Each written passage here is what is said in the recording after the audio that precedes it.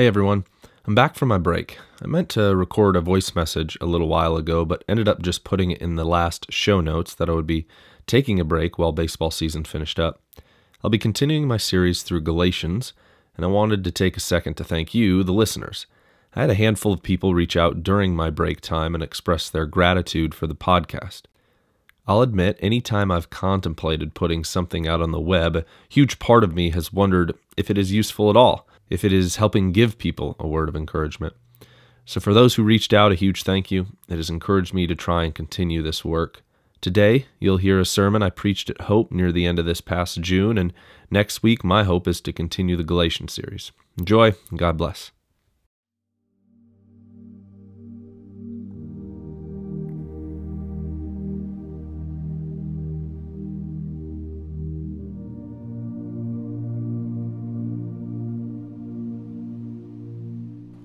If you don't mind, I'd like to read the passage from today again so I can point out a couple of things from it as I preach. Again, our text today is Mark 6, verses 45 through 52. Immediately, Jesus made his disciples get into the boat and go on ahead of him to Bethsaida, while he dismissed the crowd. After leaving them, he went up on a mountainside to pray. Later that night, the boat was in the middle of the lake, and he was alone on land. He saw the disciples straining at the oars because the wind was against them. Shortly before dawn, he went out to them, walking on the lake. He was about to pass by them, but when they saw him walking on the lake, they thought he was a ghost. They cried out because they all saw him and were terrified. Immediately he spoke to them and said, "Take courage, it is I, don't be afraid." Then he climbed into the boat with them, and the wind died down. They were completely amazed, for they had not understood about the loaves. Their hearts were hardened. Let's pray. Jesus,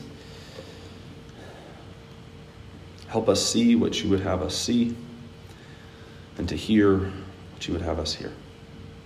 In Jesus' name, amen.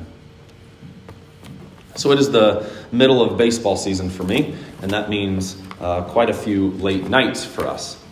This past couple of weeks, my mom and my dad, or sometimes both of them, will come to a game, which makes it a lot easier for Liz to come to the game. And so she'll bring the kids, and normally the varsity game starts pretty late and ends around 9:30 or so. And then we have, 20-ish minutes of field work and getting things cleaned up. And inevitably, as the coach, you're always the last one to leave. And so these past 2 weeks, Elise has actually driven home with me at about 9:30 or 10 o'clock. The first time, 2 weeks ago when we did that, we had to turn the lights off at the field. And so she was very concerned that we would get stuck in the dark. And so she held my hand as we raced to the car to get there before it went dark. And then as we got to the car, we drove from Alta to Storm Lake, and in between there's no street lights. So she wanted to hold my hand while we were driving in the car as well. She was a little fearful there. And even just a couple days ago when she came home with me again, when we actually got into the driveway, it was again 10 o'clock, so it was very dark. And this is a very familiar place, right? We've walked up those stairs about 100 times, and yet it was really dark, and she wanted to hold my hand because she was fearful again of walking up the stairs. Fred Rogers has said that one of the most important things you can do for children is to remember what it was like to be a child. I've been trying that a little bit more lately, recognizing my own fears and insecurities that happen in connection to where I see them with my children. I remember when I was a kid, we had a downstairs where the light switches worked out that you had to hit the one and then kind of run through the darkness in order to get to the stairs. And so I'd always hit the light and sprint up the stairs, hoping that the monster or the darkness wouldn't engulf me from the back. And if I'm honest, I still find myself cognizant of this when I'm in an unfamiliar house or a dark staircase. It still feels like maybe there's something behind me. It's kind of weird how that still happens, but it makes sense. Darkness is scary. There are unknowns, what ifs. I'm not quite sure what's in the darkness. And there's this sense in which we never actually really grow up. These childlike fears we have are either subsumed or recast in a more adult-friendly light. Our text today in Mark 6, there's this common occurrence that happens in the scriptures where God's people are afraid. And then there's this response that says, take courage, right? Don't be afraid. Take heart. It's kind of a common thing that happens. A lot of times people will interact with God. They will be afraid. But then there's this, hey, don't be afraid. Take courage. It is I.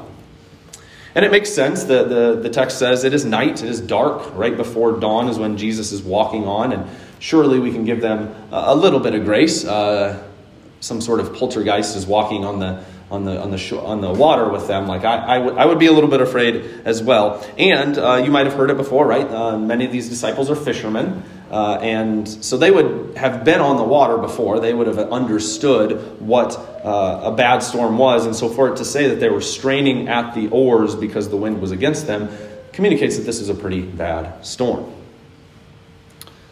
And it's not the first time the disciples are stuck in a storm that causes them fear as well. I was reminded as I was thinking about this, a sermon I heard from a priest at a conference years ago that Liz and I went to, and he referenced this song called No Reason to Run by L.A. Divine. Here's how it starts. In the mirror I see my face. I've got to let this go.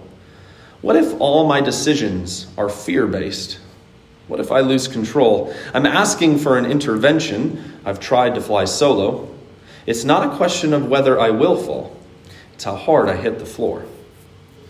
What if all my decisions are fear-based? It's an interesting question, isn't it?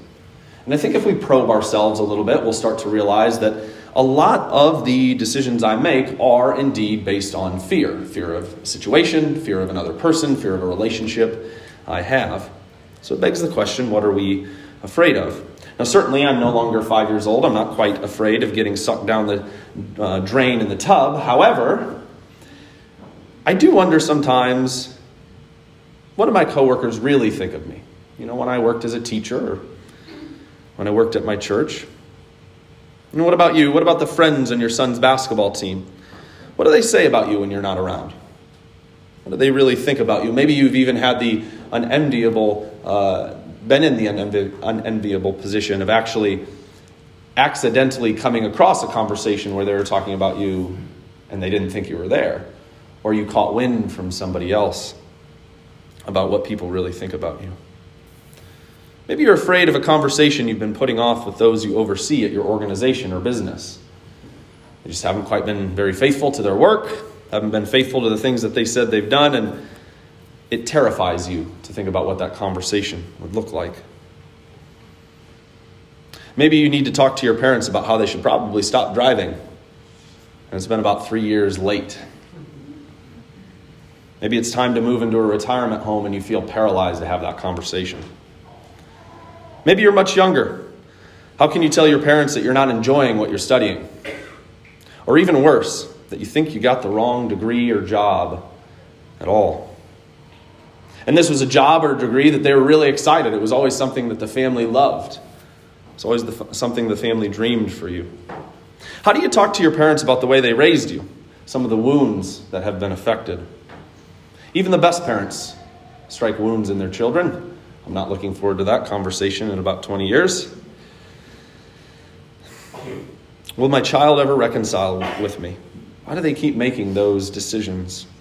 How will I know when to talk to my spouse about the huge financial mistake I made 6 months ago? When should I talk to my best friend about how lonely I've been feeling? Why does it feel like no one wants to be my friend? Why don't they invite me to anything? Will I always be single? Maybe you're fearful of being found out, the deep, dark secret that no one but you knows about. Paul Zoll calls this the boys in the basement, the things that we hide in the basement and we don't let come upstairs. The eating disorder you have, the depression you've struggled with, your internet search history. We could go on, but suffice to say, we are a fearful, afraid people if we sit in it and just think about it and not ignore it for a minute. And this makes sense. Evolutionarily speaking, of course we would be, right? We had to pay attention to the snake in the jungle that was going to kill us, right? We need to look at the negative things because they're the things that keep us alive. We are hardwired to notice this negativity. Social media is a good example of this, right? What becomes viral or becomes most popular is not the positive messages, but the negative ones. I had a recent experience on Twitter where, controversial topic, I had listened to just a fantastic podcast that I thought did a great job of having a discussion in a nuanced way about it. I said, hey, listen to this. This is great. It really helped me. And then there was 2 really snarky, witty replies that got a lot of traction. Likes, retweets, replies as well to theirs, that took a dig at me, and everybody loved them. And I took a couple days, and I finally responded to both of them. I said, hey, did you actually listen to the podcast? I can't really have this conversation in 320 characters. It's quite nuanced. I said, my mind was actually changed because of the podcast. No replies, no likes, no retweets. Negativity is the thing that gets the most pub. We are hardwired to notice these things. We are hardwired to notice our fears. Heck, the first response we see from Adam and Eve when they sin and have to interact with God is what? Fear. Over and over in the scriptures, when people interact with God, their first response is fear. And that is the connection we have with today's text. Fear of the storms as we see the disciples straining at the oars as the wind is against them.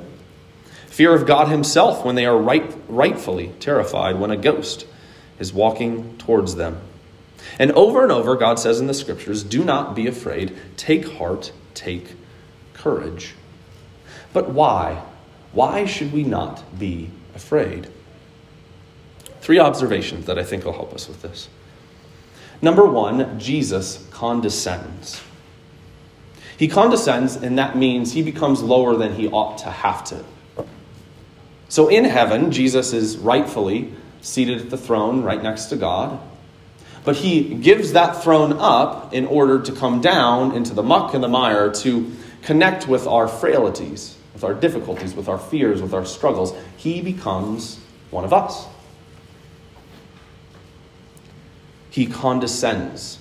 Notice in the text today that Jesus sees them, and he could have just snapped his fingers and calmed the storm. But he doesn't do that. What does he do? He walks into the storm with them. And he doesn't calm it. He's completely calm himself, even as the disciples are absolutely terrified. Jesus enters into the storm with them and makes it his own. Jesus does not promise to take away the storm in our lives, but he does promise to be present within it. And we ultimately see this at the cross, where Jesus identifies so deeply with sinners that he who knew no sin actually becomes sin. It's not just that he forgave our sin. It's that he, in a sense, even though he never sinned once, becomes the worst sinner that there ever was because he took on the sins of the whole world.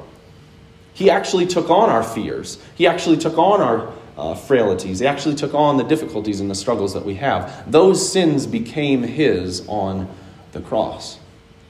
It's not just that he can sort of intellectually understand what you're going through. It's that he himself went through it because he took it on. And so the first reason that you should not be afraid is because Jesus condescends to be with you in the muck and the mire, the struggles, the fears that you are going through. The second reason that you should not be afraid is because Jesus does not need your faith. You might have been wrongly told at some point in your life that if you just had more faith, God would have healed that person. If you just had more faith, you wouldn't be struggling with that anymore. But that does not connect with the text today. You see, in the text today, it's located in 3 places: Matthew, Mark, and John. And in all 3, the story of Jesus feeding the 5,000 immediately precedes it. There's a lot we could say about the connection between these two, but suffice to say, for my point, it says in our text that their hearts were hardened previously in the feeding of the 5,000, that they did not understand. And actually, later, in a couple instances, he's going to, right here in Mark, he's going to feed the 4,000, and they're still not going to get it. Surely they would have been, well, man, he fed the 5,000. I think we've seen this play out before. right? And to be clear, when you're called hard-hearted, that is not a good thing scripturally. That is really bad. And these are followers of Christ. These are the disciples. Sometimes we give them quite too much credit. There is no sense in which they have great faith before Jesus enters into their fears and the storm. He does not wait for a proclamation of faith before he calms the storm either. In fact, the storm calms after all of that has happened. And in fact, in the Matthew account of this, it's added the story of Peter walking out on the water and then falling and Jesus grabbing him before he sinks. In the preacher playbook, there's a common interpretation for this story, right? It's pretty simple. You open it up and it's, what was Peter's problem? Took his eyes off of Jesus and he looked at the storm. All he had to do is keep his eyes on Jesus and he would have been good. And it makes the text quite us-centric or Peter-centric or human-centric. If Peter would have just, he would have been fine. And yet, that is not exactly what's going on in the text. You see, Jesus doesn't command Peter to come out on the water in the Matthew account of this story. Peter says, hey, if it's you, command me to come out. And Jesus just goes, come. That's it. And so he comes out and he starts to sink and Jesus rescues him as he's sinking. It's quite interesting. Peter is an idiot and gets out of the boat. And in his idiocy, Jesus goes, I got you. It's very much what we do, right? I've got this, God. I can come out to you. I've got great faith. No, you don't. But I'll rescue you anyways. And actually, in the Matthew account, Jesus, when he grabs him and rescues him, he says, oh, you have little faith. Why did you doubt? He saves him in his sense of having little faith, not at having great faith. Jesus does not need your faith to rescue you. It is a gift that he will give you. And so that is the second reason that we cannot be afraid. That he does not need us to have some super faith.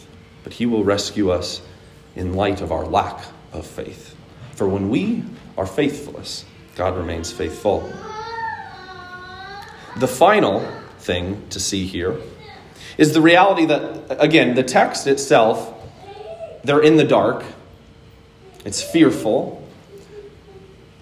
If you've ever been in the dark, what is the only thing that can make you feel better? It's to have some sort of light shined, right? For my young kids, that's having a night light.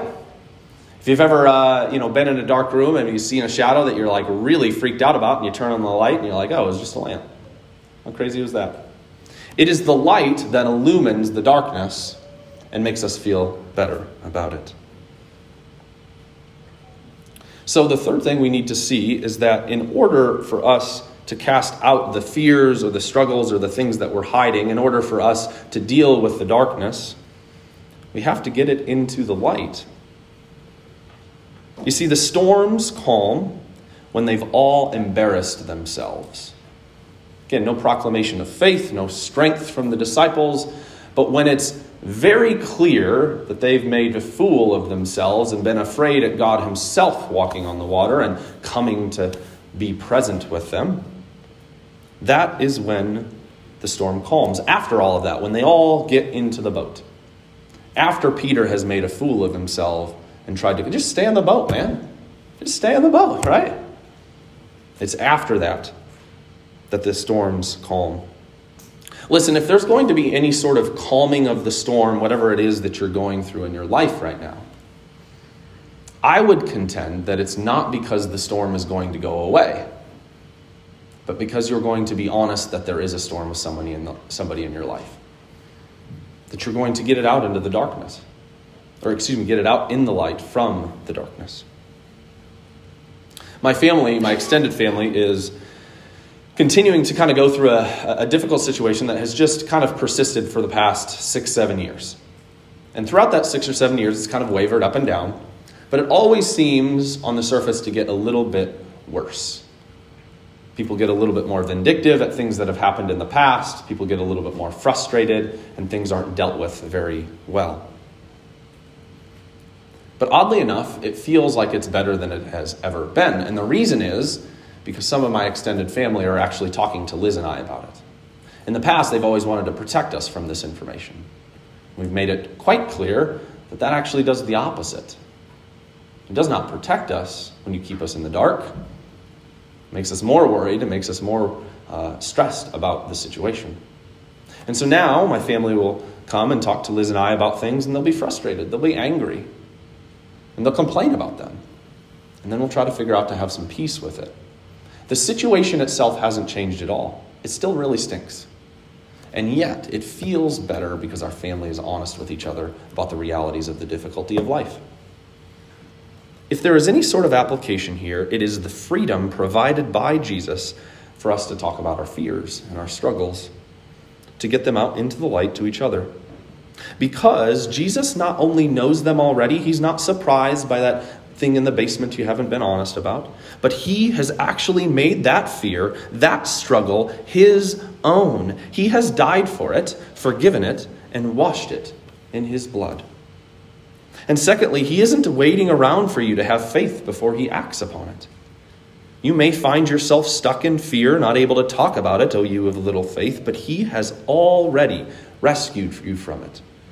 He is currently rescuing you from it, and he will rescue from it in the age to come. So take heart, take courage. There is nothing to fear in Jesus. Because of his perfect love, it casts out all our fears. Let's pray. Jesus, you reminded us in the confession today that you are light and there is no darkness at all. And if we walk in the light, as you are in the light, we will have fellowship with one another. Would you make us a place where we could have fellowship with one another? That the things we struggle with would not be embarrassing, but would be normal. That we all have things that we are struggling with. Would you help us see and be freed from the embarrassment or the fear or the struggles that we have? Would you help us see and understand that you have indeed been present with us in those things, that you have taken them upon yourself, and that you love us in light of them. That you're not looking from some great proclamation of faith from us, but that you save us and rescue us at our lowest, when we're sinking. And so help that be the wind to our sails, that we might be able to be honest with one another about the places that we're struggling. And let there be listening ears that don't immediately want to fix things, but just sit with one another in the difficulty of life, to pray for one another, and to encourage one another. Pray all these things in Jesus' name. Amen.